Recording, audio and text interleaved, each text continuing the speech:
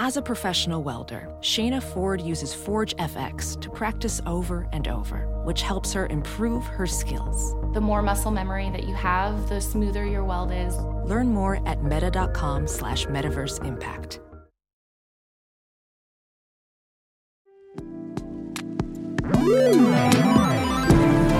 What's up, Internet, and welcome back to the Engadget Podcast. I'm Senior Editor Devendra Hardawar. Joining me today is our podcast producer, Ben Ellman. Hey, Ben. Hey, Devendra. Let's talk about CES. Let's talk about CES. So basically half of Engadget is off there and everybody else is on news. So it's going to just be Ben and me.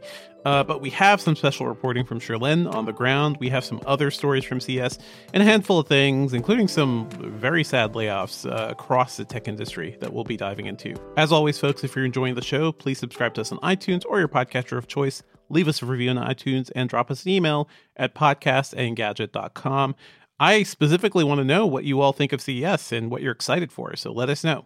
So let's kick things off with a conversation with Sherlyn. She was really busy this week, but I was able to carve out some time with her as she was running between events. I believe she was at the Venetian Hotel, so she was just huddled in a corner, recording audio on her phone. So that's fun. We dive into some of the things that she saw, the things she's most excited about, and just her overall vibes on the show. So here's Sherlyn. Hello, Sherlyn, on the CES show floor. How are you doing? It is pure chaos. I am currently, like I told you, sat outside a meeting room at the Venetian in some corridor on the carpet. There's people walking by, talking. So if you hear background noise, obviously, dear listeners, put up with it. Sorry. That's really, you know what, feel like that is the thing I remember most about CES is just like camping at like random hotel hallways and couches occasionally they have set up and you can take a break from the madness. So, well, thank you for taking time to chat, Sherlyn. You know, what is even a break? The break is figuring out where are the good bathrooms. And I have learned that the hotels have the best bathrooms for sure. They do. The hotels have, but I am currently at the Venetian, so the Sands Expo, and I am stuck with the crap Expo bathrooms. However, I go to the ballroom area where, it's a little bit nicer. Yeah, it's not so bad. And also, I'm a woman. The bathrooms here are all pretty okay for us. I always hear the worst. Okay, but anyway, I want to hear, Sherlyn, like, how has the CES been for you? You guys have been there since Saturday. We are recording this on Wednesday, so that is a big chunk of time. The big press conference days are done. Now you're wandering the show floor and the Eureka Park Expo and stuff like that. How's the show for you so far? As a not quite exclusive for our podcast listeners, I have written a poem that sums up my feelings, actually, and I will narrate it for you right now. Hang on one second. My poem, which I have shared with our team, by the way, which we will be putting in all our videos moving forward. Are you ready for this beautiful Pulitzer Prize winning work? I'm sitting and prepared. Okay. It goes, every day over here has felt like a year. The end seems so far, but it's also so near. Constant work to do, but missing out to fear. Gadgets and gambles abound, and nothing to cheer. Okay. That's it. That was it. I feel like you were probably in a sad place as that started coming to you. My tight little verse. No, it stretches forever, right? Each day is packed and the vibe, people have been asking, like, what's it like on the ground? I think it feels the same like every CES. There's a lot of people here. If you're asking about, where people are wearing masks, not really everyone. I'd almost say like somewhere in the 30% range of mask wearing is what I would say. That's better than I've seen elsewhere. So that's good.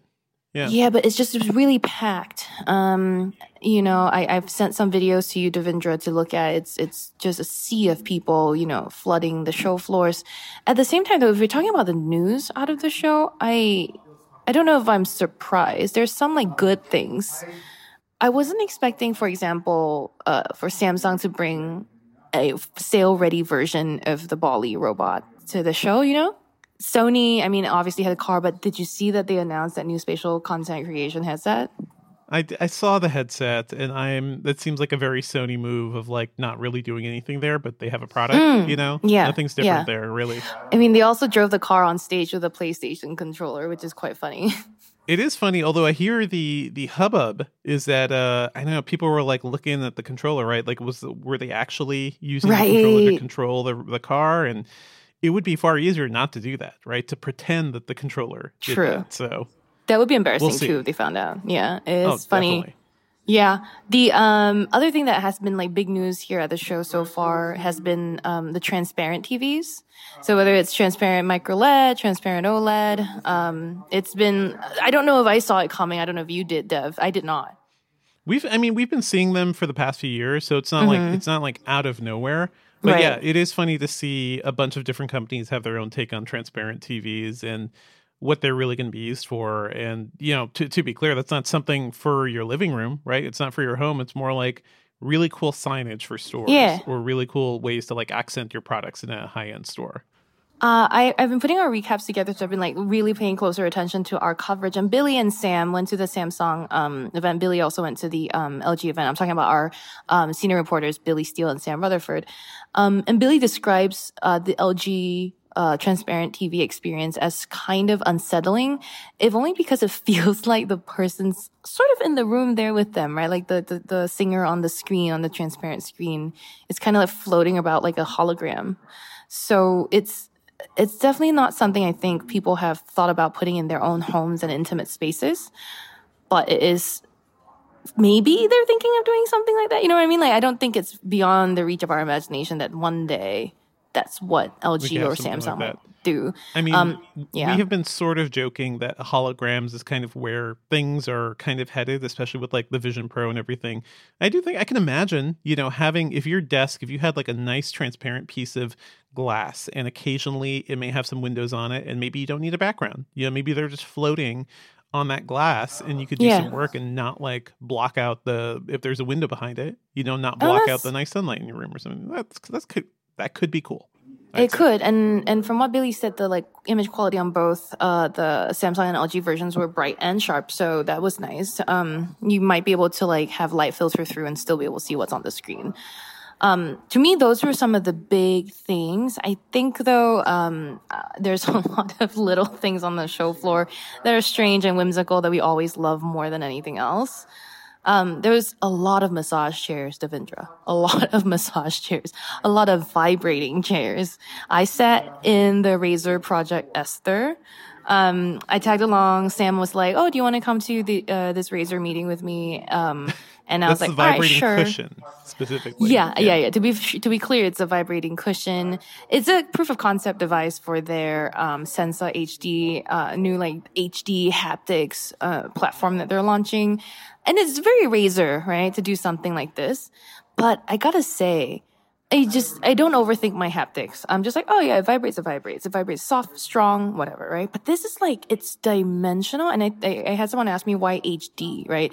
Like high definition, is it more defined? I feel like, you know what? I don't want to buy into the marketing, but it is a little bit like, it felt like there was more definition to that vibrating, it's something is different and happening there. Some theaters have that, right? If you go to Dolby Atmos it's theater, a 4D. There's a bit of a subwoofer underneath your chairs, and your chair will like move when the sound yes. moves. So it's exactly kind of like an immersive surround experience. It's teamed up with Dolby on some of the experiences as well.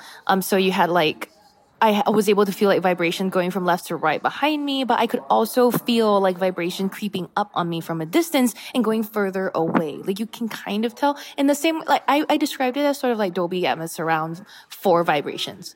You could feel like, complete all around you vibration. But also I was playing this game, Mech Warrior. I don't know, Mech War. Was that a thing? Uh-huh. One of the demos they did. Yeah.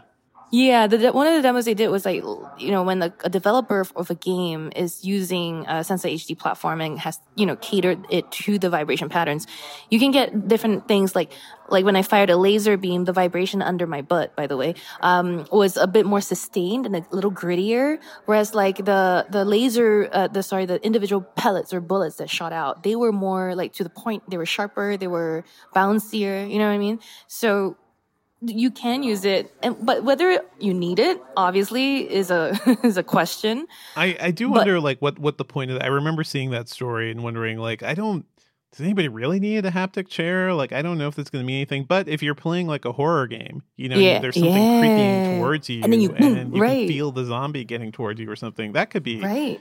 That could be something. That could be cool. Or it could be like a hint at the bottom right of your butt that there's something in the corner, like a little bzz, bzz, at the bottom right.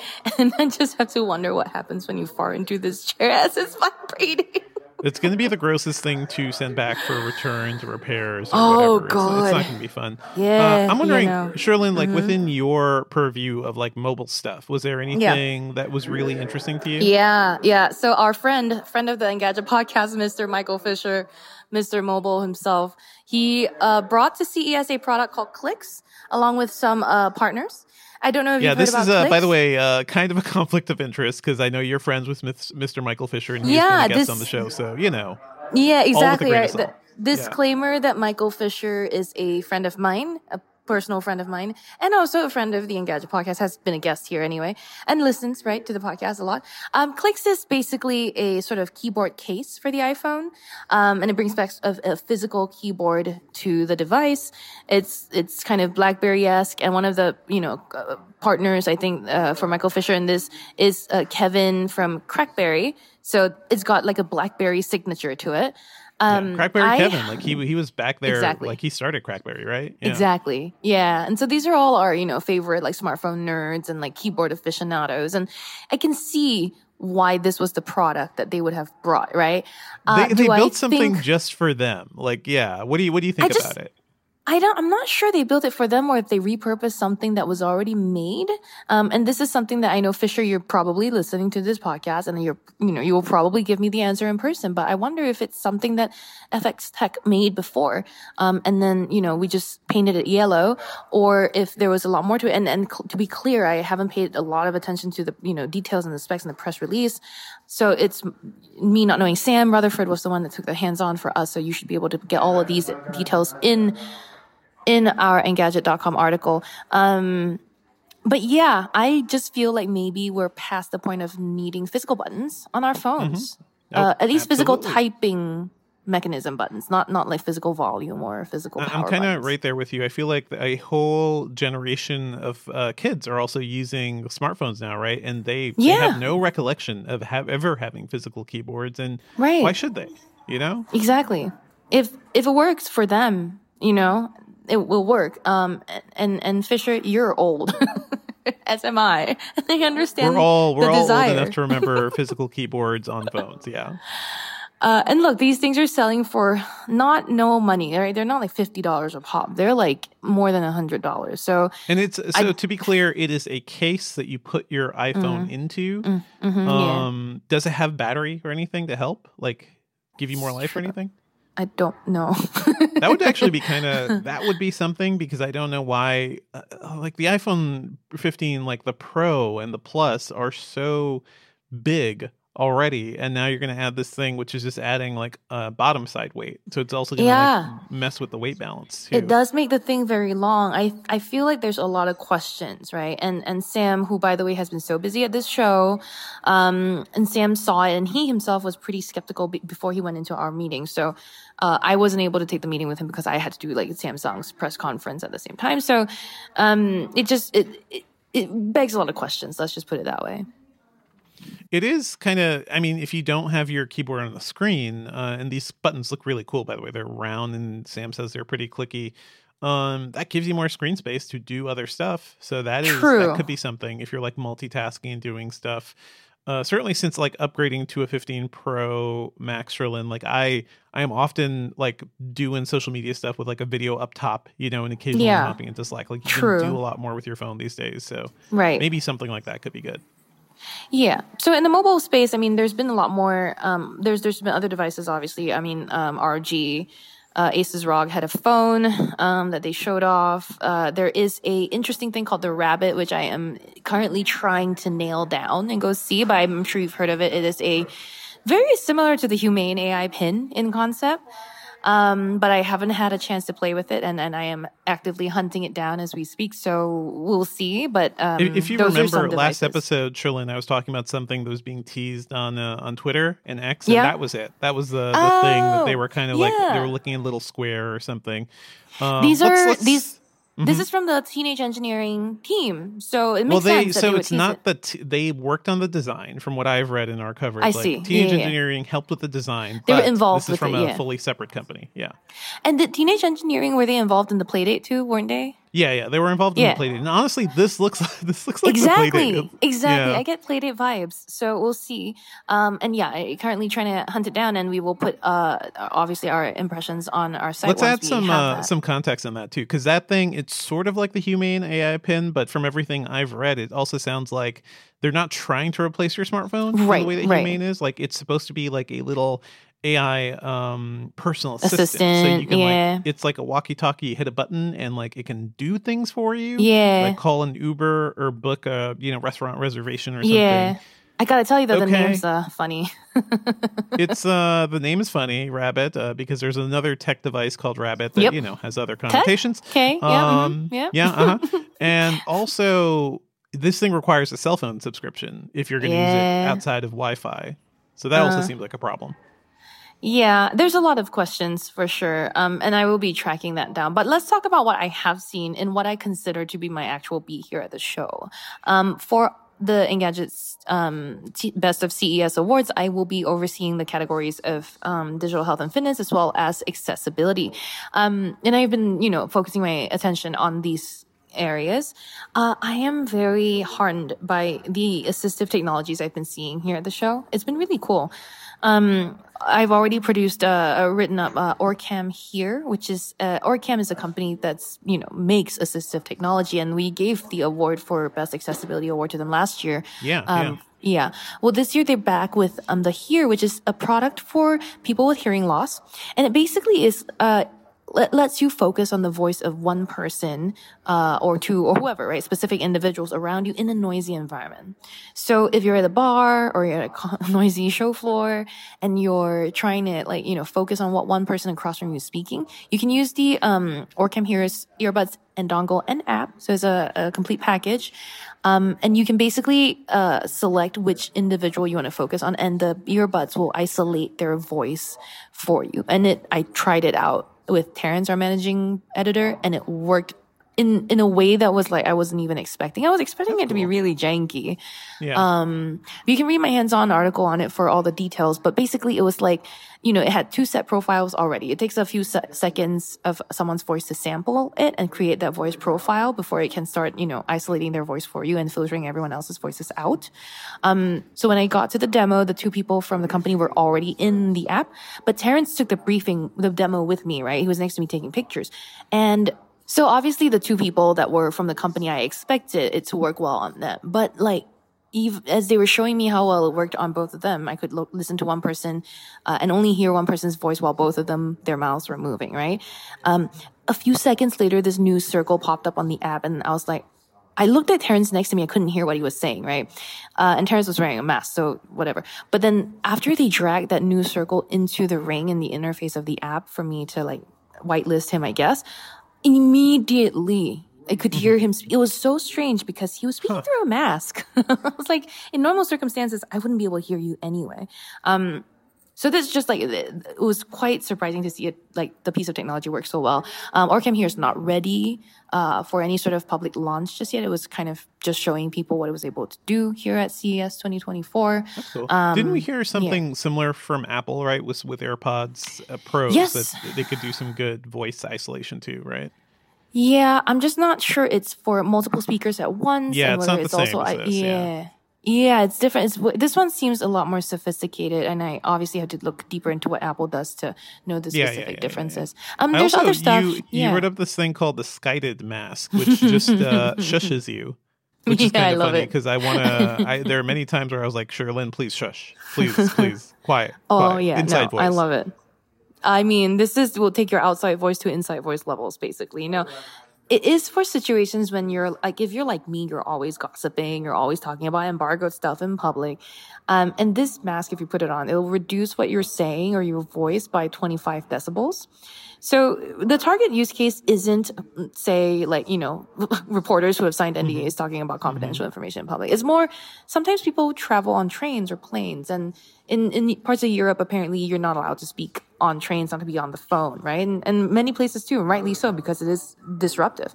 But with the mask, it will reduce your voice to a point where like a person standing next to you won't be able to hear you. Or if they do hear you, all they hear is a little bit of a like mumble. It's not clear what you will be saying. And then the people that you want to hear you will be able to through the microphone in the mask. It connects to your phone or your whatever device you're using through either a wired connection, or if you pay more, you use a Bluetooth connection. And it's got input and output, so you can hear yourself as well. It's pretty cool, actually. It actually worked. looks like a mask with a filter too. Like it can actually help with Yeah. air too, right? So Well, that's I don't know about air. I don't know that so what you're seeing there is not a filter. It's actually the holes for the resonation system, and this basically what's reducing the sound, what's sucking your sound away from I the feel like mask that's area. just a given. Like if you're making this thing, at least filter air. Right, Keyboard, I you would suppose, right? think. Yeah. Yeah. The problem is I only used a prototype that wasn't, final, and so I didn't have the head strap, and I couldn't tell you what the fit is, right? So the whole time I was actually holding it up to my face and pressing it to my face. It's a cool idea. That is like the weird yeah. thing we go to CES for. Is just like I don't know if Yeah. this product will ever exist, And- but it yeah. is kind of And wild the that somebody zillion and put one it massage together. chairs that were here. Yeah, more massage chairs. I mean, you also saw, or you wrote up the Samsung Bali too, which we love. Yes. The Bali robot has got some upgrades this year, right? Yeah, so former Engadget coworker Chris Velasco, who is now at the Washington Post, broke the story about the Samsung Bali, and we're getting a lot of our details from the Washington Post article, which is why I bring it up. Samsung did show off the Bali robot, and in an interview with the Post, Samsung said this is actually going to be ready for sale this year. Now, they did not disclose the price. This is a bowling ball-sized robot. It's a yellow bowling ball with a projector built in. And I think the way that Samsung introduced it at his press conference was very interesting. It was very cute, really. It just showed this bowling ball robot rolling around in your home and entertaining your golden retriever. It can not only, show you, you can tell it to turn your lights off or close your curtains and all that easy stuff. You can Because it's like text smart home equipped with Samsung's Exactly. like, whole thing, yeah. Smart things, yeah. And you can send it text messages when you're away from your home. So you can be like, oh, turn off the light by sending a text to the Bali. It has a camera, so it can send you a video clip of your whatever is at your home. So maybe your pet's moaning at home. It can send a video of that. It can also project your computer screen or your, whatever video streaming you're using, and it projects on cool. any surface. Right. That's It will something, project yeah. on a blank wall. So if you're doing like a video call, like chat, Teams or whatever, you can do that. But what I saw on the video, which was very cool, is if like you're doing a yoga workout and, sometimes you're lying on your back for yoga, right?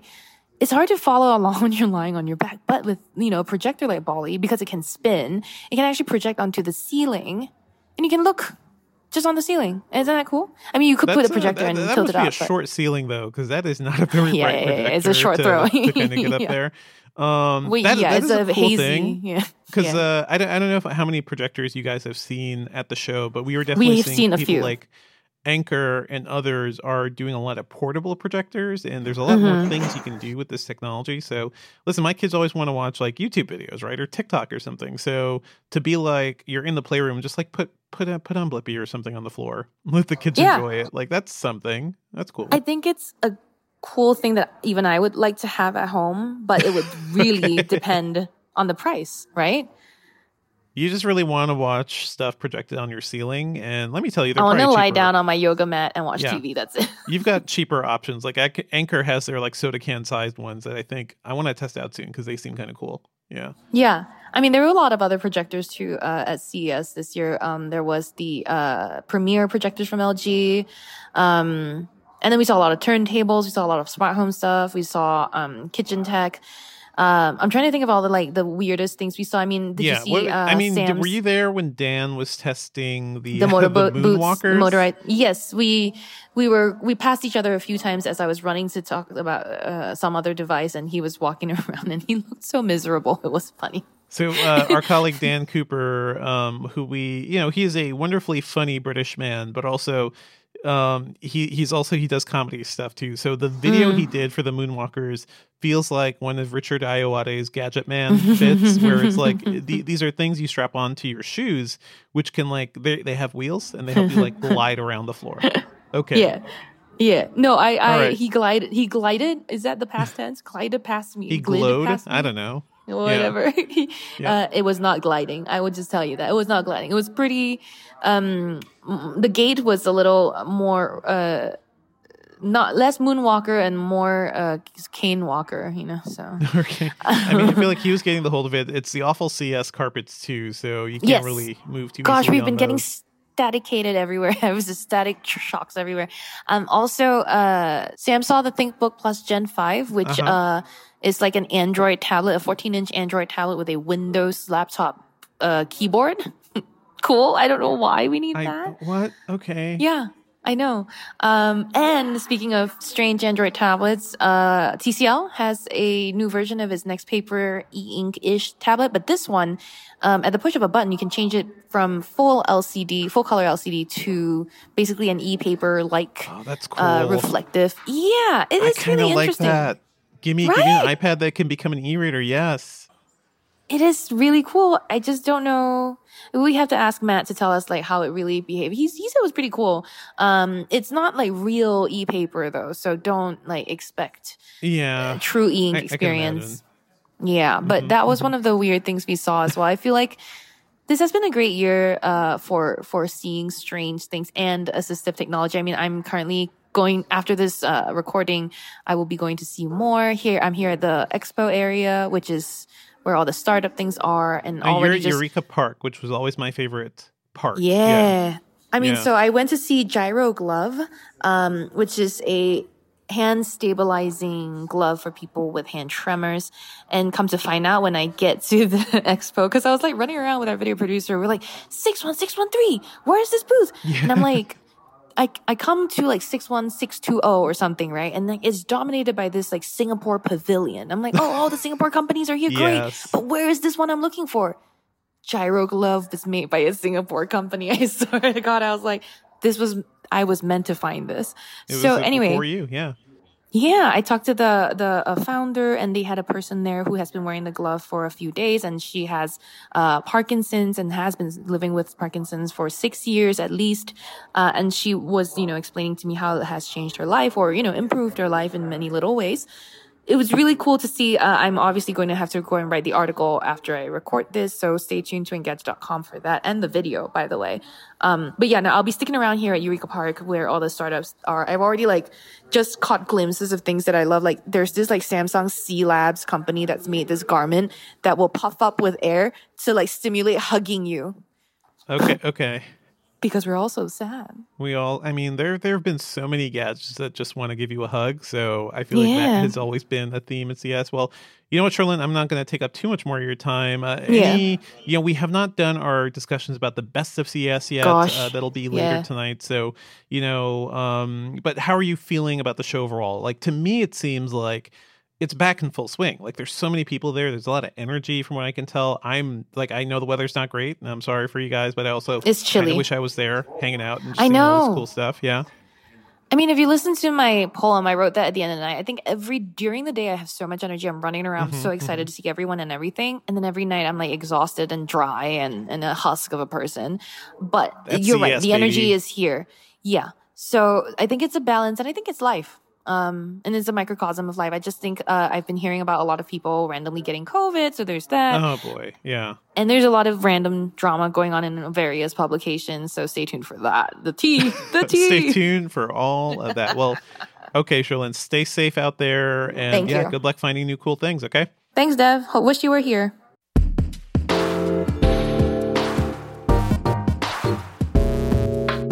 So, Dev, right before we started recording, we were talking about how AMD guessed completely right in its CES announcements last year and how they had dedicated AI cores on their new chips that they unveiled. So this year, they are continuing on that streak? Yeah, pretty much. I think... we talked about some AMD announcements basically in December, but at CES, they specifically announced that their Ryzen 8000G desktop chips are also going to be getting NPUs. Those are the neural processing units that do AI work. And that's kind of interesting because that makes them the first company to bring an NPU into a desktop x86 chip, a chip that, standard Windows will run. And last year, they were the first to bring it into a laptop x86 chip. So they were really just kind of on the cusp here. But to be absolutely clear, as we talked about in the last few episodes, it was really the mobile chip manufacturers. So Apple specifically had the neural engine since 2017 in the iPhone chips, but also Qualcomm has had that stuff in a lot of their mobile chips too, and they just haven't really been tapped into. So yeah, we're seeing the overall industry kind of moving towards this. We also talked about Intel's Core Ultra chips, which were announced officially completely in December. So those are going to be the NPU-enabled laptop chips from Intel. Really, that's why I was saying AI PC is the theme of the year, I think. We're going to be seeing more of these things and hopefully more software that could really take advantage of these chips. So that's my big thing. Is there anything you'd want to do with an NPU, Ben, based on like what we've been talking about so far? I mean, right now, it seems like from what you've been talking about for the last few weeks, we don't have the like big app. We have a lot of small utilities that definitely NPUs would run. So like background reduction or like virtual backgrounds that would look better. Okay, but like... I mean, Adobe, like there are professional apps that are building in features that will tap into an NPU. So yeah, you're talking about like the image generation that's built into Photoshop or something like that, right? It's not even the image generation. It's like specific features. I think it's like the image enhancement stuff that Photoshop can do. Audacity said that one of their features, that maybe transcoding or a certain type of exporting, will also get a bit of a lift from it. So it's these little things that especially creative professionals do that you'll just get a bit of a lift, like a bit of an assist, which I think is kind of nice. Yeah. Actually, I had to do some video transcoding a few weeks ago, like over the holidays, like help my family with some video transcoding. This was the first time that I had done it in a long time. I thought that my like M1 MacBook Pro would really power through it. I mean, it is. It's a pretty good chip, yeah. But I can only imagine how long it took on other chips because this still took like 15, 20 minutes per like 45-minute piece of video. What were you transcoding, like 4K to 1080 or something? Yeah. I mean, video is hard, and people forget this because, especially if you're not dealing with media, they're big files. They require a lot of work to transfer and stuff. It's not specifically video encoding that NPUs will help with, but it's overall like, I think they've talked about like some video preview elements so that if you're previewing a thing in the timeline while you're editing it, the NPU can kind of help you see those things reflected more easily, or at least offload the generation of the timeline or the preview rather than hitting your CPU and GPU. And that's a lot of things here too. So, Photoshop, all the Adobe stuff can do this work and gets an assist from your GPU as well. The NPU is just kind of this added thing that is there and super useful for other tasks. For you, Ben, there are things like background audio removal, which is a thing, I believe in Windows Studio Effects. That's like one of the choices you can have. But there are going to be other apps that do that even more and that may even be able to do the thing where, listen, that file I sent you of Sherlyn, she was calling in from a conference floor.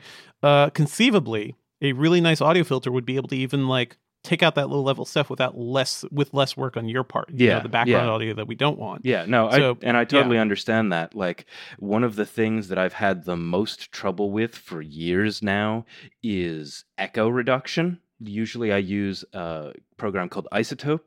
Isotope RX is so useful for hum reduction, like background noise stuff, but echo reduction is like a real weak point for it.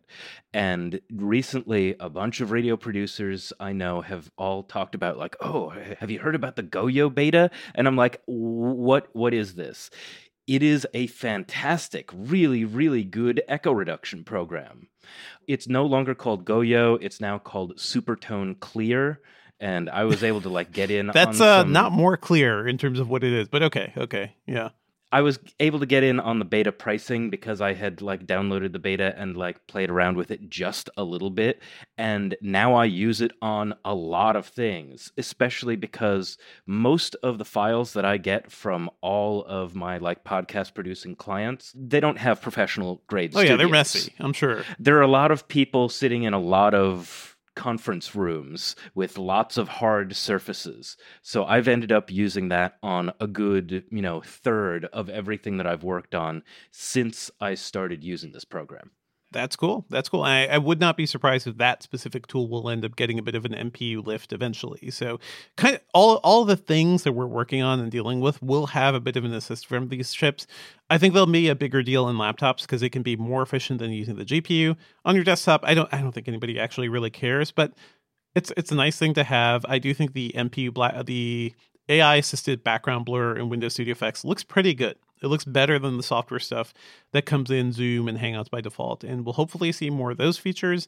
I'll have you know, Ben, I actually bought some big audio baffling curtains, which are behind me right now. Nice. So this room does sound better than it used to because I'm in my basement office and it was just all hard walls and you can hear it. You can hear the harshness of the echo. So until people start treating their rooms better, you're going to get hot audio that just sounds weird. Until people start treating their rooms better is the same thing as when pigs fly. But anyway. When people start recording from under blankets, as we used to when we started this podcast, that's not a bad thing. I've talked to a lot of radio producers that will find a hotel closet and a blanket and just that's their hole. That's where they live while they record. Want to point out the Intel chips, by the way. At CES, they announced things without MPUs, which is where it gets kind of interesting and maybe a little confusing. They announced their full 14th gen CPU family, and that includes a 24-core laptop chip. So this is the Core, the i7, i9, the 1400 models and things like that. These are chips meant for gaming laptops and super powerful computers. So this is where I think these companies are going to, Intel specifically, is kind of in a weird jam because these are their most powerful chips by horsepower. They are the ones people are going to get for people like you who want to do video work, who want to do audio work, except these don't have MPUs. So the MPUs are only in the Core Ultra chips, which are mainly meant for mainstream machines, maybe occasional video creation or something. But it is a weird kind of separation there. If you get an AMD laptop, you can get both the super high-end AMD chips and the ultra-portable AMD chips with MPUs. So I think AMD, once again, has a lead here. It's kind of funny. I did hear that Intel was kind of annoyed that we're framing this as Intel being late to this whole situation. I'm sorry, Intel, you're late. You're a year late. Compared to AMD, the Core Ultra chip, the Meteor Lake chip, was delayed significantly. That's just kind of what happens. So Intel is in a weird game of playing catch-up right now. If you do get an Intel-powered gaming laptop this year, you will not have an MPU, but you'll have a pretty fast chip. So I think that'll be fine for most people. Yeah, so NVIDIA also revealed some new chips at CES too, right? Tell me about that. Yeah, these are the new super chips. So they introduced the RTX 40 Super family. Mainly, this is a price cut and a slightly better spec bump for some of the higher end chips. So I believe the RTX, the 4080 originally was selling for $1,200. The new 4080 Super is slightly faster and sells for $1,000, which is, if you're playing in that wheelhouse, that is actually a pretty good price reduction there. There's also a new RTX 4070 Ti or Ti that's going to go for $799. Slightly faster 4070 Ti there. And there's also, let me see here specifically, there is a 4070 Super that is $599. I feel like for many people, that is the sweet spot card. That is the mid-range card that is slightly faster than before, and you can probably get some decent overclocking out of that too. So, cool stuff for gamers. Nothing transformational, nothing unique, or nothing that will change the industry. But let me tell you something that will change the industry, Ben, is laptop RAM. I'd read this article to get ready for the show, and I have to admit that my eyes rolled around in my head a little bit. I spent a whole day researching this because it was a news hit that we saw, and I was like, oh, that's kind of interesting. But the more I dug into it, the more interesting and actually the more impactful it seemed. Yeah, I want to see if you can explain it to me in a way easily. that I would understand, because I wasn't quite getting it from the article. So the story is Micron is debuting its first LP-CAM 2 RAM modules. These are tiny little modules that can hold LP DDR RAM, that's low-power DDR RAM. And let me tell you, laptop RAM is in a weird place right now, Ben. So you may remember the days when laptops had sticks of RAM that you could upgrade yourself. You could take one out, put more in if you wanted to. It was not too long ago when we were doing that. And that used to be the standard. That's called the SODIMM standard. That is basically a smaller version of the DIMM standard of the RAM sticks you put into desktops. That was a thing for a long time. And then I think the problem was that Apple made the MacBook Air. And everybody was like, oh, we need a MacBook Air. We need ultra portable. So people started taking RAM chips and putting them directly onto the motherboards, soldering them onto the motherboards, which did give you speed benefits and power benefits. That's where LPDDR RAM comes in. If you see that listed near any of your devices, that means the RAM chips are soldered right onto the motherboard. You can't touch them. You can't remove them. You can't upgrade them. If something goes wrong, you're screwed. Basically, you have to replace the whole computer. That has basically been the trend for the past decade or so. What these new chips are doing, LPCAM, and LPCAM is just like, it means low-powered CAM2 memory. There's a bit of a history test here, or a bit of a history going back into it. Dell basically was saying, and a Dell engineer realized this was a problem because the SODIMMs in laptops were so annoying. Doing LPDDR right on the motherboard was not really sustainable. It's not great for repairability. It's not great for upgradability. So this Dell engineer worked on a sort of like a standalone module that could hold those LPDDR RAM sticks and other RAM sticks. But it's like a little module. It screws onto the motherboard. It is shorter. So there's less Z height, which means you can actually fit it into thinner cases, which has been the thing a lot of people have been chasing. Thinner and lighter. Thinner and lighter. It's shorter. It has shorter traces to the CPU, which means it can pump out more memory bandwidth with lower power too, so more efficient as well. And the key, I think the ultimate key, is that it's upgradable. These are like little modules that you can unscrew and add more RAM down the line.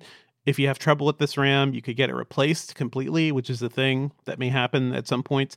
And the screwing, I think, is probably the only big downside here because it's like 5 small screws, and that's kind of annoying.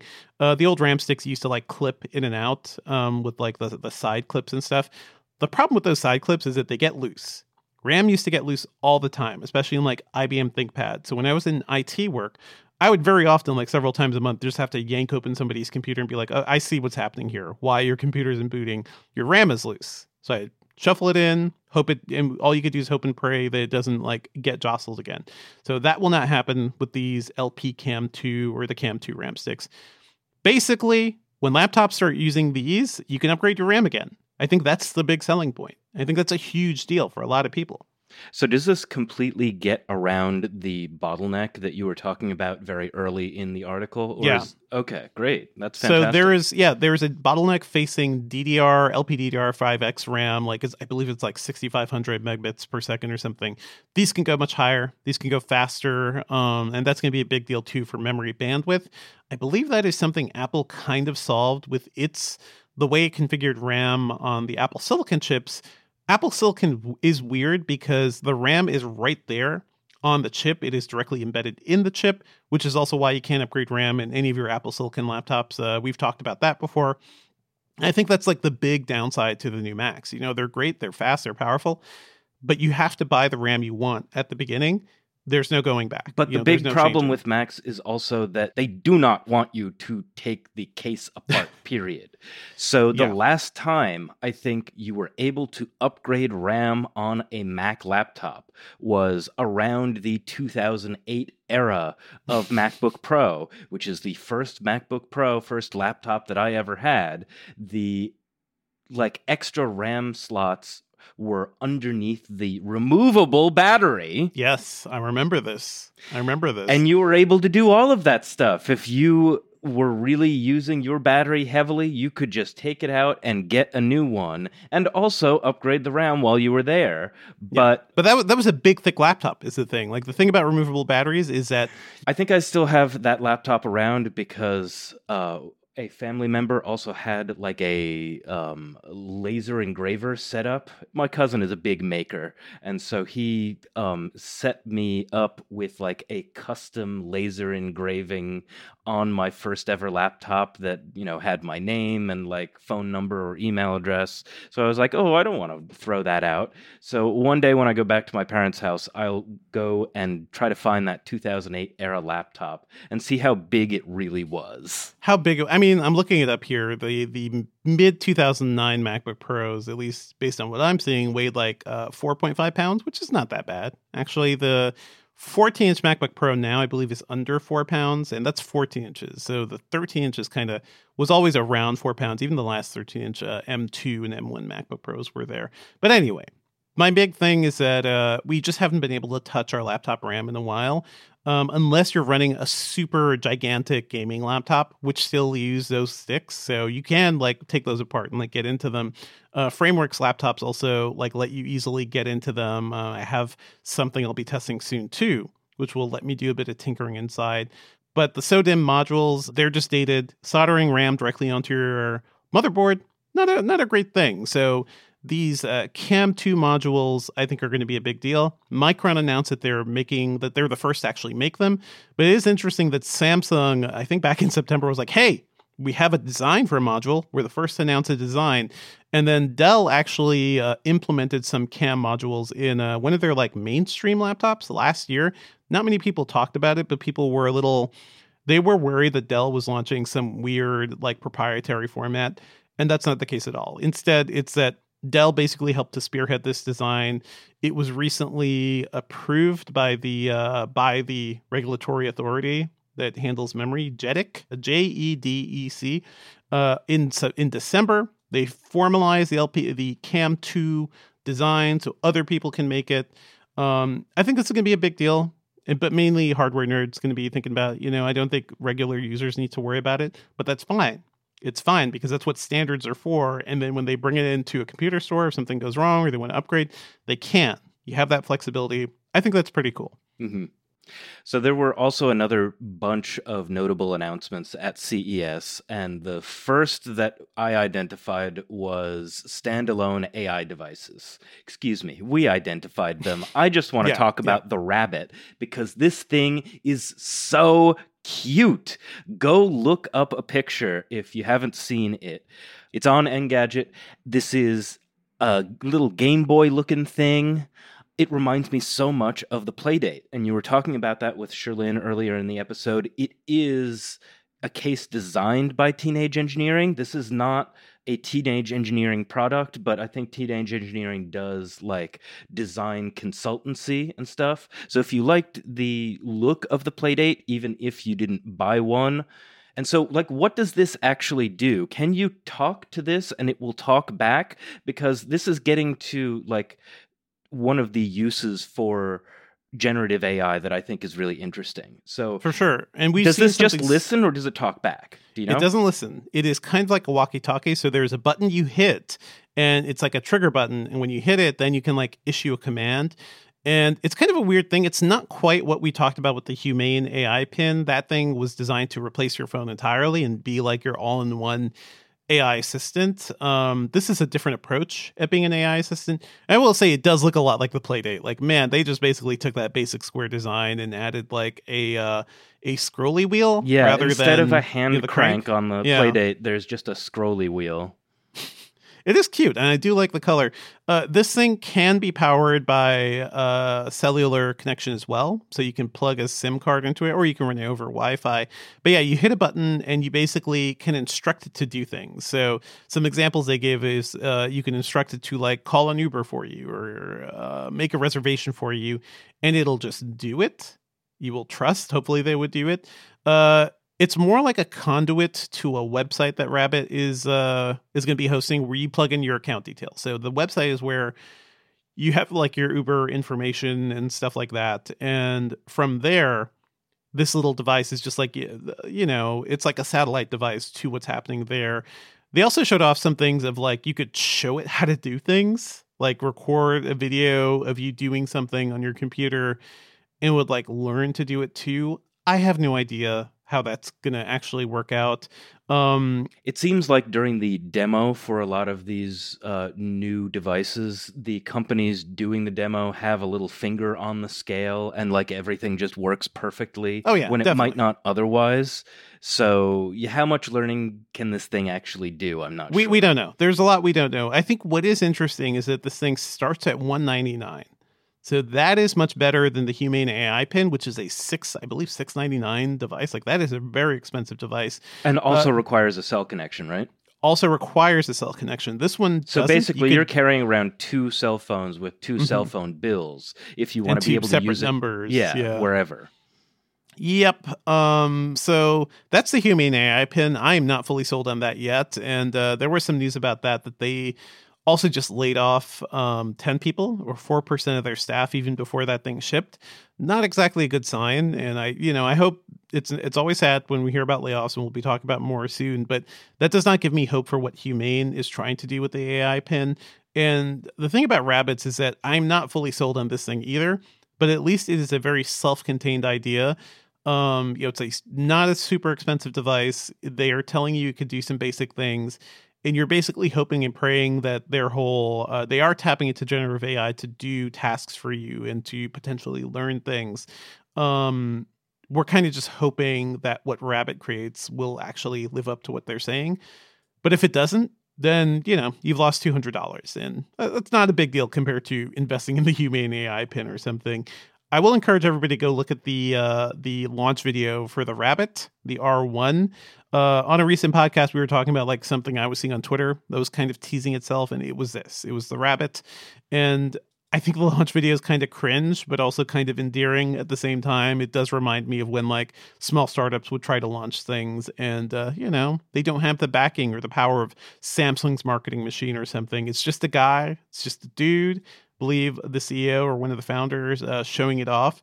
And it's not perfect. It's not like fully perfect. It's not fully polished, but they're trying. It's CEO Jesse Liu who is showing it off in the video. They're doing their best Steve Jobs impressions, like that's it seems like basically everyone has been doing that for like the last 15 years or so. Yeah. Apple broke our brains with, perfectly tuned video announcements for things. And then everybody has started doing it. I will say this, I'm not fully sold on the Rabbit, but a standalone AI device, these things remind me of, you remember the era of the flip cam? You remember when like even HTC was making like weird little like standalone video cameras? Mm-hmm. It was cool and they were popular for a while, but it was mainly because our smartphone batteries sucked and their cameras were not as good as some of those standalone cameras. But now your smartphone camera is great and those things all died off. I can't remember when was the last time I've seen a flip cam in public. So looking at this, it's like, this should be what my smartphone does. I should just be telling Siri, "Hey Siri, get my Uber here. My location. All my details. You're a secure platform that I already know. It's all happening on device. I already have my information on Apple Pay. Exactly. The only thing that you would need to do is maybe in a future version of one of these things, it might have like a fingerprint reader or something, just as an extra level of security. Because Apple Pay makes you do Face ID or put your code in. I would not be surprised if it would require Face ID to do that sort of thing. So, but what I'm saying is that it will not be too long until our smartphones are kind of doing these things. And honestly, this is the dream of what I think Siri and Google Assistant and everything. I just want to be able to talk to my computers. I want to be able to have a conversation with my computers in the way that so much sci-fi has. So it's really heartening that for the first time in a while, it feels like the tech industry has not created the Torment Nexus. They've created like the communicators from Star Trek. Sure, except it's all part of the Torment Nexus, right? It's all part of like things that could go badly. But yes, we have these virtual assistants. We do have generative AI things now that can help to make those assistants smarter. It's going to be interesting to see how companies kind of tap into that moving forward. Like Google has talked about, eventually bringing Bard stuff into Google Assistant, and we're kind of going to get here, and that would be nice because I also feel like maybe it's a millennial thing, but like doing simple tasks sometimes. It's like the hardest thing in the world. I'm so overwhelmed with like adulting. Work. Adulting is hard. Like I gotta make a reservation for this thing to go do, and I'm like, I got so much work to do. I have to deal with kids and stuff. It's like the basic tasks that if you were rich, you would have an assistant to go do those things for you. I think having a little AI helper like that would be useful to a lot of people. That could make our lives better. Who knows? Yeah, so there were also a bunch of gaming laptops. Dev, just go off on this. I mean, gaming laptops, cool. We didn't get any. I think AMD did announce that some new like mobile GPUs are coming. But yeah, we didn't get any major gaming laptop news hardware wise. But I do want to call out a couple of models, especially the Asus ROG Zephyrus G14. I have loved the G14 for years. Like I've reviewed it several times, and this latest design is beautiful. Like it is one of the most beautiful computers I've ever seen. It does feel like Asus has taken a lot of basically all of their manufacturing expertise to try to make Apple-like devices. It does feel like this could be something Apple would make. It has a new aluminum case, all updated specs, of course, like using the latest things. The keycaps are 12% larger. The speakers are larger. But this is one of those devices, like sometimes I just look at it and sometimes I pull it out and touch it. I'm like, oh, I'm in love. I'm in instant love with this device, and this will be one of my favorite things of the year. And I've been previewing a demo model here in my office, thankfully, and it is so good. It just feels so good. Like I love a piece of hardware that just feels good and you can trust it and it feels sturdy and sleek, and I like to touch it. So there's a little like weird perverse hardware nerdery going on here. But I like touching this thing, and yeah, I hope to touch it more later this year. That's a Zephyrus G14. It is really cool. And the G16 is like the bigger variant, same design there. The Alienware M16 is kind of interesting because Sam Rutherford and I talked to Dell in December. And this is interesting because they completely redesigned the M16, which was first like redesigned last year with like a whole new look and aesthetic and everything.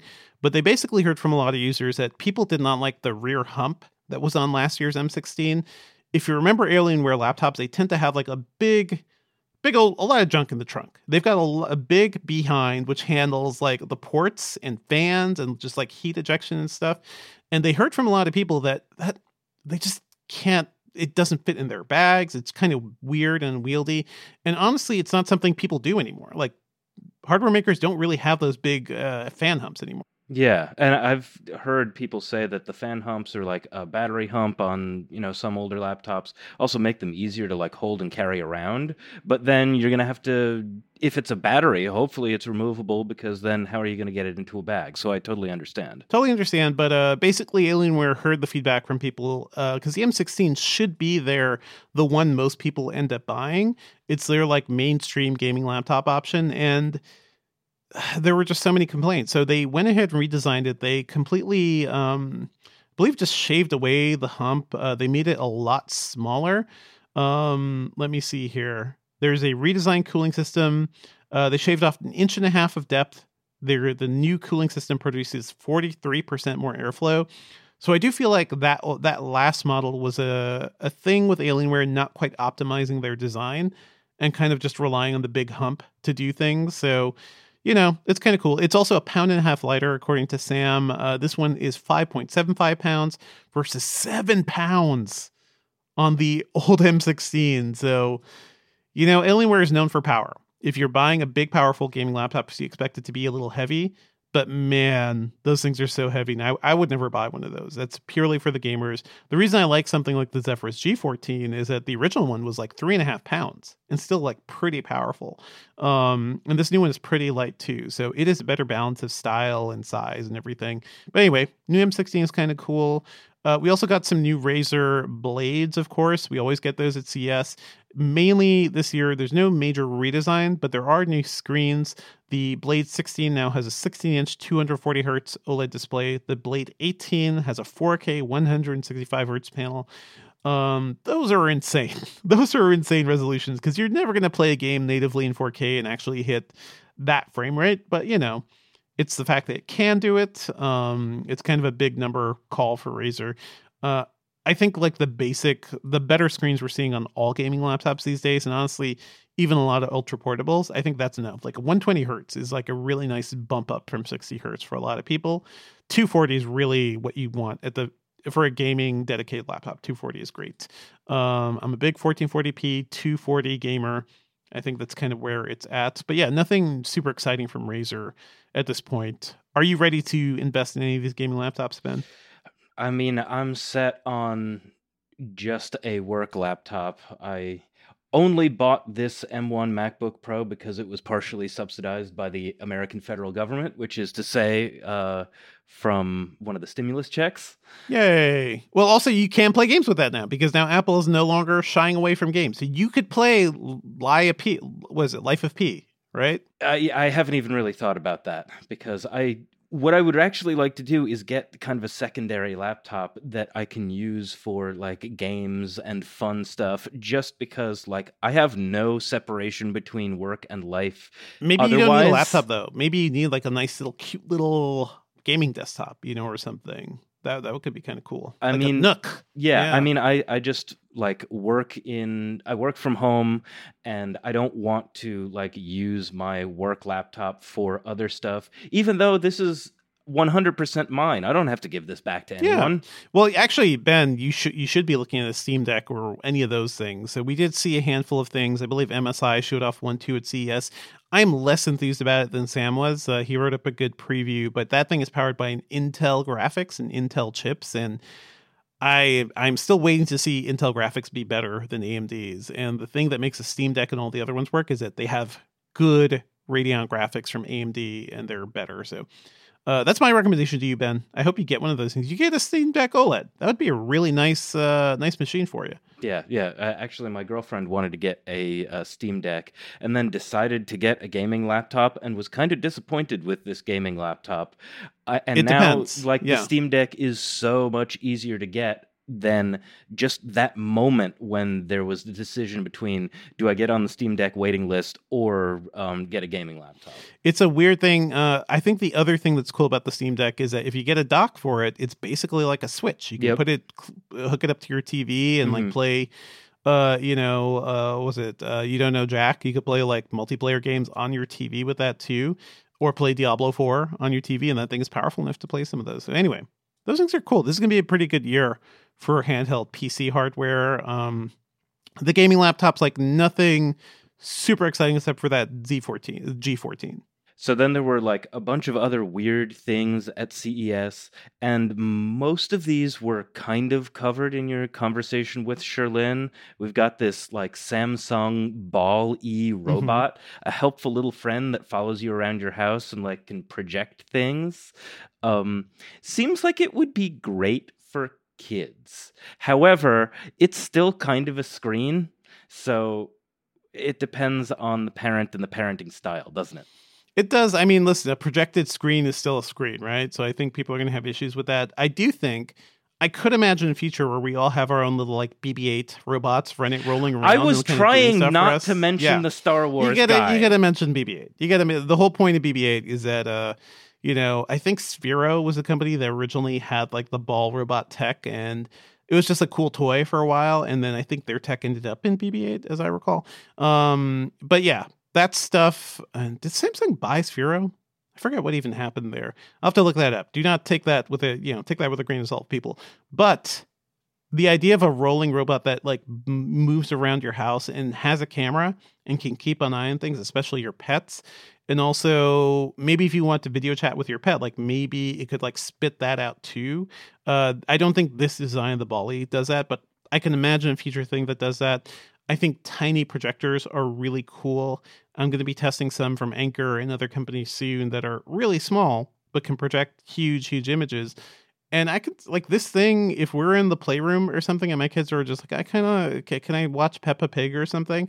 Rather than go bring an iPad out or something, like maybe it could just be like, just robot, put that on the wall. Or if we're watching YouTube videos or something, project something to the wall or to the floor, or maybe even this does feel very future. It feels like near future, like this is one of the things that might be rolling around in the kids' playroom, sometime in the next, 25 to 50 years or something. It's definitely near future, and honestly, I don't think it's like decades away, Ben. I do think like maybe within a handful of years, even 5 years, this could be a thing people have in their homes to just like keep an eye on your pets, but also keep an eye on your kids. Like right now, my kids are at a really interesting age where I don't know. They're running around, aren't they? They're running around. And you could really use something that runs after them, couldn't you? Yes, I can't always be in the same room. If I'm cooking and my wife is like collapsed and taking a nap or something, I always try to be in the room with them. My son is almost 2. My daughter's 5. So she is like she is pretty much good on her own. I could put her down to play or whatever. I can trust she'll be good.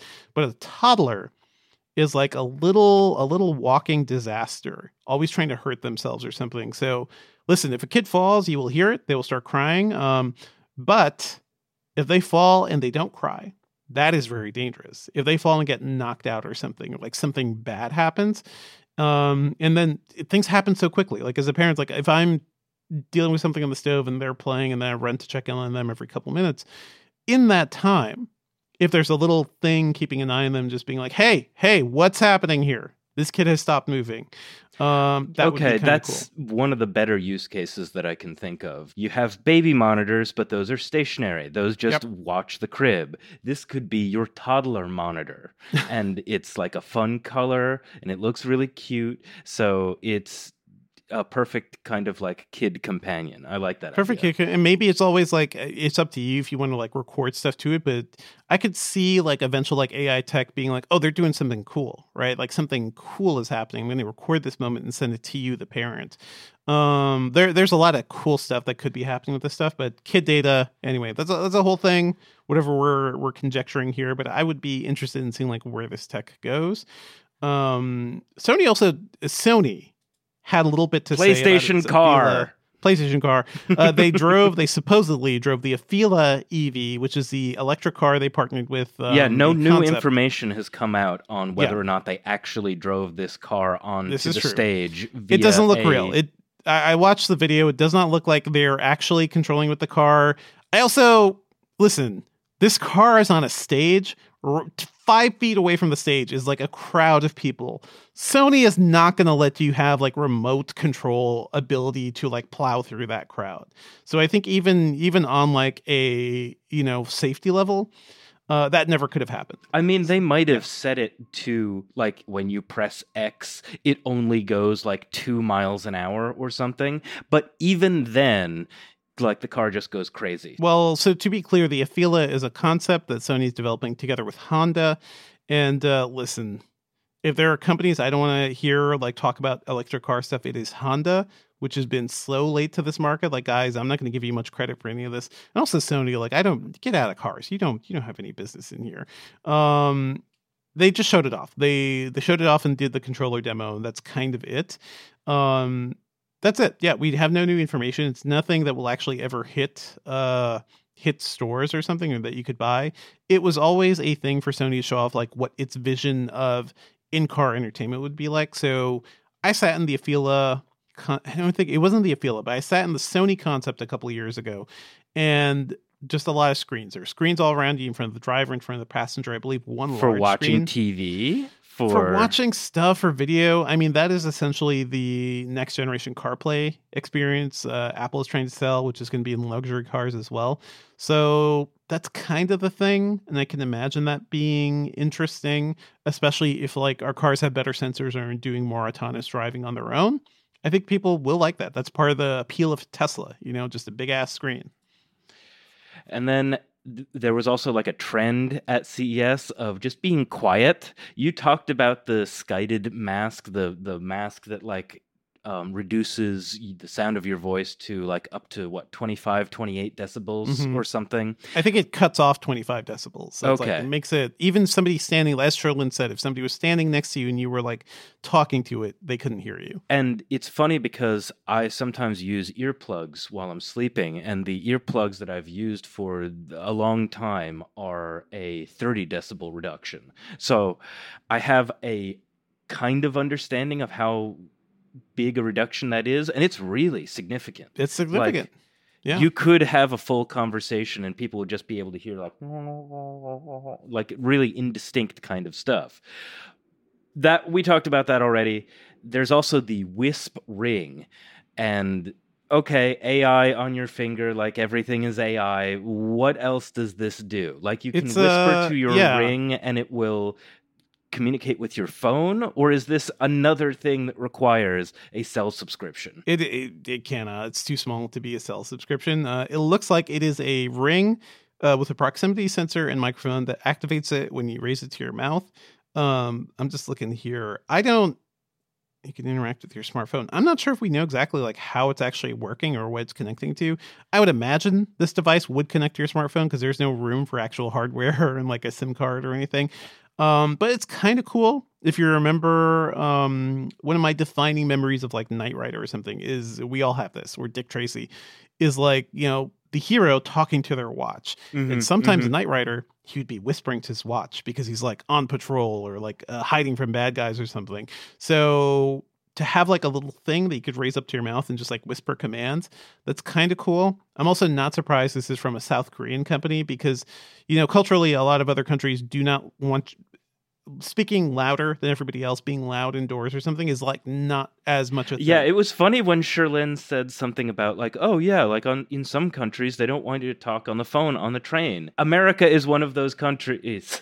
Like it just shows in one car on the train, and even then it's not always observed. Right? I'm just quiet car is a saying big thing that on it Amtrak. shows how little Sherlyn commutes because in New York City and the regional area, like there are quiet cars also. So it's not like it might be better enforced elsewhere. Yeah. Sure.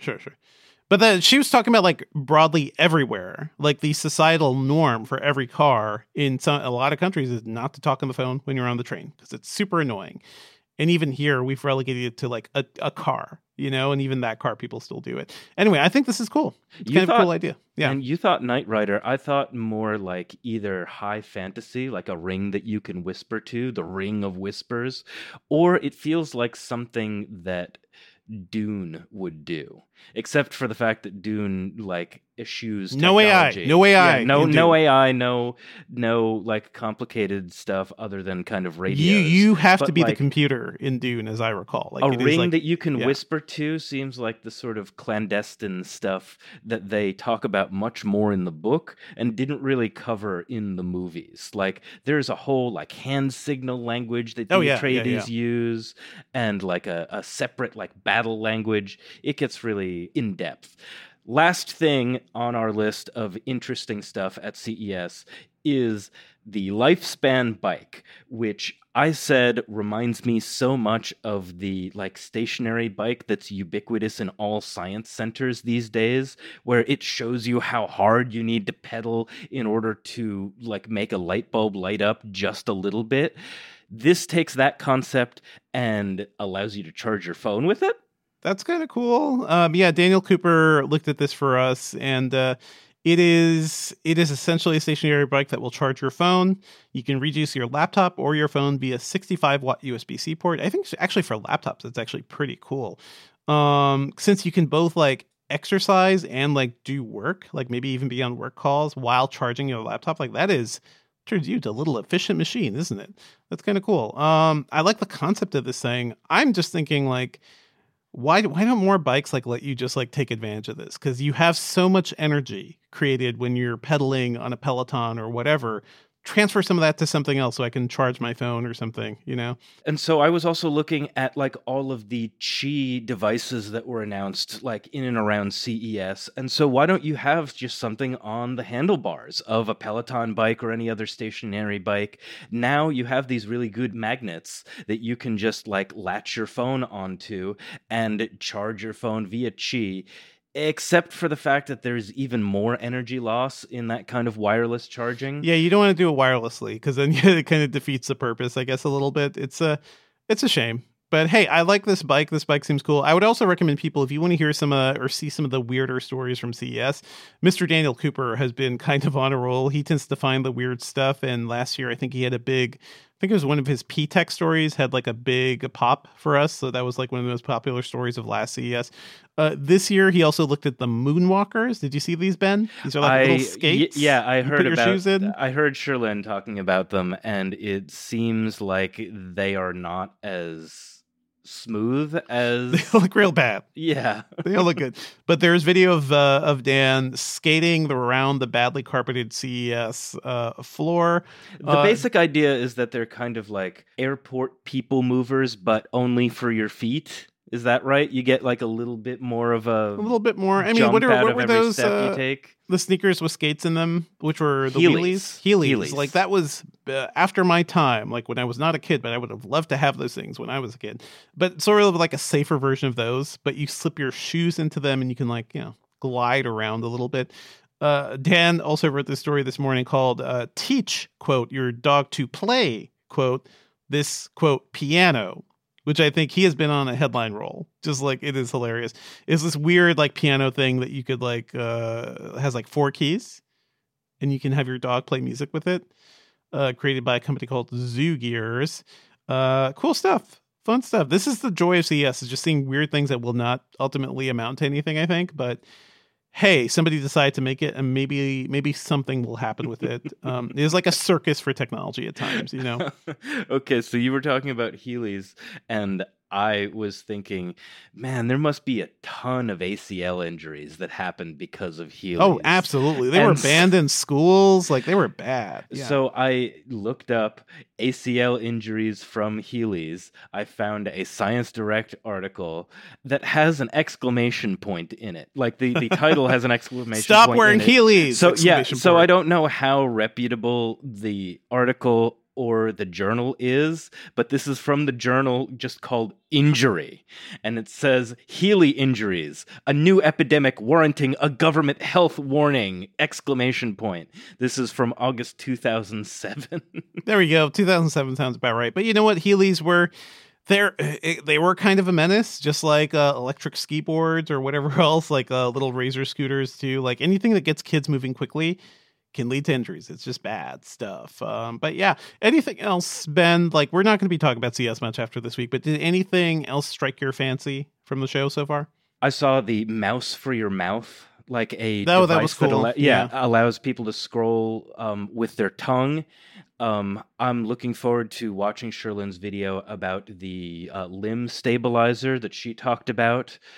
It seems like a lot of the stuff that I find most interesting is either accessibility adjacent or specifically accessibility sort of stuff. Like the mouth pad could be really useful for folks who either never had great control of their limbs or have a neurodegenerative disease like ALS or something. Now you can scroll a little bit more easily. I don't know whether or not this would be better than the eye tracking technology that they use now. And then also all of the generative AI, kind of AI pin sort of things that are eventually going to make like smartphone assistants better. That's also accessibility adjacent. Like now you can have a conversation with your computer. People saying, oh, I wish my phone could make reservations for me or something. That is a nice to have for an able-bodied person and could just open up an entirely new world for anyone who needs that extra help, Definitely. I think that's like a big thing. We're seeing better and better assistive tech all around. So I think it was great that Sherlin was there to check out a lot of these things as well. So you know what, folks, let us know what your favorite thing from CES this year was. Drop us an email, podcast@engadget.com. All right, let's step back from CES and look at the real world, the world outside of Las Vegas at this point. There have been a lot of layoffs this year, unfortunately, and that includes Amazon. Amazon has laid off, looks like several hundred roles from Prime Video. Yeah, there was no specific number. Yeah, but no Mike specific Hopkins, executive for Prime Video, said that there would be several hundred layoffs in Prime Video and MGM. And then there was a 35% reduction of workforce at Twitch. Wild. That seems confusing to me, but... Twitch costs a lot of money, Ben. Like, it's video. It's pumping out video. And streaming is a lot of money because it's a lot of bandwidth, isn't it?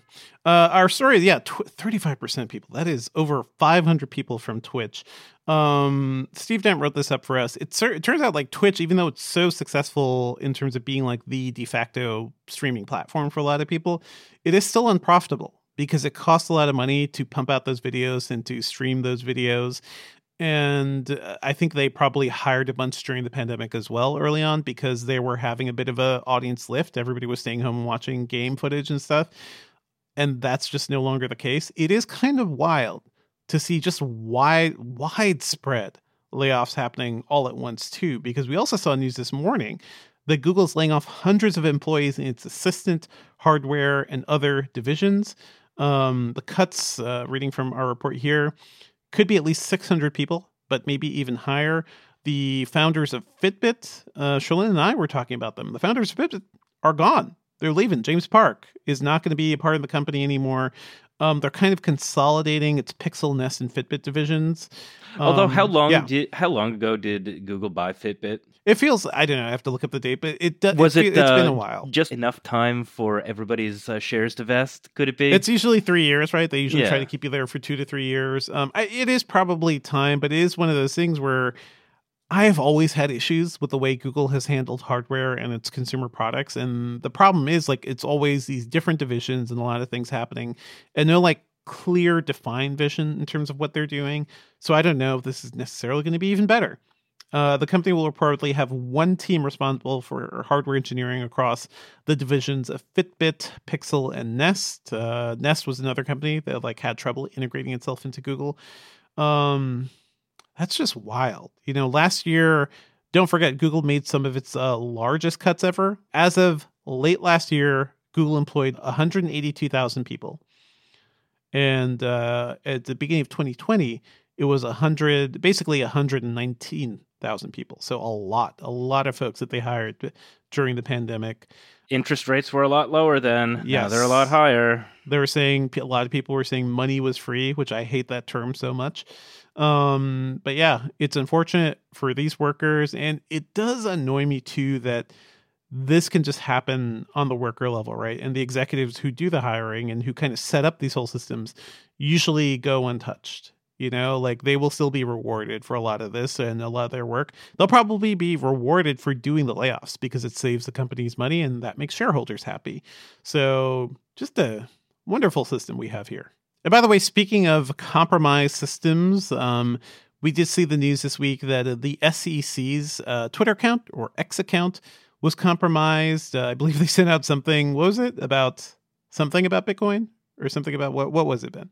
The false tweet said that it approved Bitcoin ETFs. And then I think... Yes. Were Bitcoin ETFs then approved a little while later? I'm not sure how that all went down, but that was an unauthorized post. And the story we see now is that Twitter is saying the SEC's account was compromised, not because of Twitter's platform, but because of an unauthorized person got control of a phone number tied to the SEC. And apparently they also didn't have two-factor enabled, so that's a whole thing. And the really confusing thing is that actually hours ago, as we're recording this on Thursday, January 11th, the SEC did officially approve Bitcoin ETFs. So that just makes it that just makes it even worse. And the strange thing is that Bitcoin's price didn't move all that much after this fake announcement. There was a lot of speculation about whether or not there was a group of people trying to make a bunch of money off this little pop, but it didn't really seem like it. And now we actually have Bitcoin ETFs. I'm so confused. So confused. Well, anyway, that's the pretty big thing to actually get compromised on Twitter. So, I don't know. A shame. Again, be wary of everything on Twitter, even accounts that appear to be legitimate, because everything is just kind of a mess right now. What does legitimate mean now that you can pay for your verification? What does legitimate mean? We're going to have a whole conversation about how you even find information on X anymore, if it's even worth it. We are in a terrifying information ecosystem. Let's talk about something good, Ben. I'm feeling not good right now. Do you have anything, maybe a story about a world? Yeah, okay. Yeah. In terms of things that feel good, I am sorry, but Disco Elysium is not one of them. It's a feel-bad good story, though. Yes. It's a good story that will make you feel bad. I've been slowly playing Disco Elysium for the last... I picked it up a while ago and then just completely forgot where I was in the story. I did that too, yeah. And so I picked it up again just a few weeks ago. I don't think I'm stupid. I think that I'm just... There's a flow to this game you have to get into. So you're not in the flow, you think? I think I'm bowled over by Mhm. just the like depth of the world that they created in this game. It's like reading a novel. Is the It thing. is seriously like Yeah. reading a novel. And one of the things that actually helped me get into this game a bit more is I almost exclusively use headphones when I'm playing video games. I'm playing Disco Elysium on the Switch. And I was just like so deeply stuck in this game that actually like playing without headphones, just with like all voices coming out of the tinny little Switch Yeah. speaker, helped a lot. Because otherwise, I would get lost in Lenval Brown's voice. This man's voice good. is chewy. So It good. is so deep and has such gravitas. But I was also like, I don't know, a little bit scared at how deeply I got sucked into this game. I That's don't good. know if I can do a good job of giving a like basic background. Everything is bombed out. It's kind of in France. Vague European city. It's yeah. a vague European city that is kind of monarchist. There was like a socialist rebellion that got put down. The player character is in like the deepest stages of alcoholism.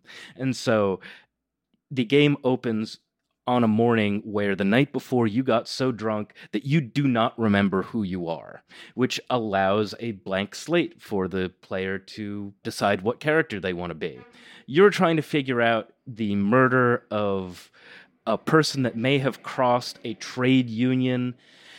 If you're interested in this from the way that I've badly explained it, God bless you. Well, do you want to have like a social capitalist critique in video game form? Yeah. Disco Elysium. This is going to be way deeper than The Outer Worlds, which is also, I think Kotaku called it a socialism simulator. It kind of is, but I feel like Disco Elysium is a pure like living in a hellscape that is kind of exploring those systems as well. It took me a while to get into Disco Elysium too, Ben. And you're playing on Switch. Like when I first played it, it was like one of the PC releases where I don't think there was any voice acting, or at least very little voice acting. So the final cut really like leveled up all of the voice acting, and like Lenval Brown does basically all of the narration. This was hundreds of thousands of words, like literally a novel worth of narration that he had to do over the better part of a year. And the thing that I actually wanted to talk about in terms of Disco Elysium is, yes, partly the game itself, but also the like banger of a documentary or a YouTube documentary, something about the studio that made this game, and how it like completely flamed out. It fell apart because of labor issues. Yeah. Well, I mean, labor issues, apparently bad management too. Yeah, apparently the game was started by these two guys who were like deeply kind of like socialist academic novelists, and they kind of accidentally made a really good video game. They accidentally a video game, yes. They accidentally a video game after initially writing a novel. So they got some funding from some Estonian tech bigwigs, because that's where this game started. They were developing this in like anarchist squats at the very beginning, and then eventually went to the UK and like really staffed up and went Living pro. life, yeah.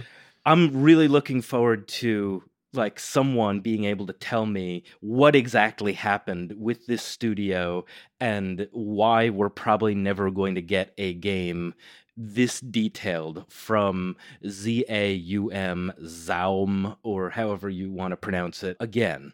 Well, also, have you played Kentucky Route Zero, Ben? No. That is the other like cool PC indie thing that ended up on Switch. Is it more approachable? No, it is a weird thing. It is more You direct. didn't say yes. It is a more direct, it's an experience, but you're not going to get like lost in it because it's a very streamlined experience. But there's been a lot of good stuff that explores socialism and the ills of capitalism and everything. So it's kind of cool. Kind of cool to see on the Switch. My thing is a full-on, hey, you just want to turn your brain off and have some fun type of thing, because everything is kind of terrible right now. I have been watching The Brother's Son on Netflix. This is the new show starring Michelle Yeoh. That's why I started watching it. When I say Michelle, you say yo. Michelle Yeoh. She's great. It really starts, it's a triad story. It's about Taipei triads. A gangster early on, played by Justin Chin, in a wonderful fight, is attacked by ninjas or by masked assassins, basically. Okay, and I'm listening. in the process, his father gets shot. And he has to go to L.A. to protect his mother, who left The Taipei ninjas a have long time ago. guns? Ninjas sometimes do have guns. Let's be absolutely clear. It's not ninjas. It is just like, masked assassins. These are assailants. But he goes to L.A. to find his mom, who left Taipei a while ago, who used to be a part of the gang life, and also his younger brother, who has no clue at all what's up with the family business. So, like, the family is like some high level Taiwanese triad, basically. And it is a sort of it's a story of like this guy who's a wonderfully tough and kick-ass martial artist, also wants to be a baker. The show actually starts with him following cooking videos and I think watching Great British Bake Off, of course. But he wants to be a baker, but he's also unfortunately an assassin and is tasked to take care of his mother, who may have more skills than she appears, and his younger brother, who's just like, kind of a useless soft boy. Kind of a, just American kid who wants to do improv. And this is a comedy show. It's a comedy / action / occasional family drama thing. But mainly it's just like fun, good TV. I'm a couple episodes in. I have not seen Michelle Yeoh kick ass yet, so I'm still kind of waiting for that moment. I hope it happens. But I will say Justin Chen is very good. And I think the fight choreography is really fun. They're really silly situations. Like, this show really leans into like the old martial arts films that could often have many, many different tones. There's a point where they're fighting assassins who are trying to take them out, and they're in those like full-bodied dinosaur costumes. The ones that people run around in. So it's like them just taking out dinosaurs that are like invading a kid's birthday party or something. It's very silly, but I think the action is fun. And, the drama itself is like very soapy, but good enough for me to watch when I want to turn my brain off. So that is The Brother's Son on Netflix. Certainly not the best thing I've seen lately. Actually, I will talk more about this. I'll try to get Trillin to watch some of it, but I have seen all of the new True Detective as well. If this is like a cheap cheeseburger or something, that True Detective season is like a full course meal of excellent television. I'll be talking more about that soon, especially when Trillin can take a look.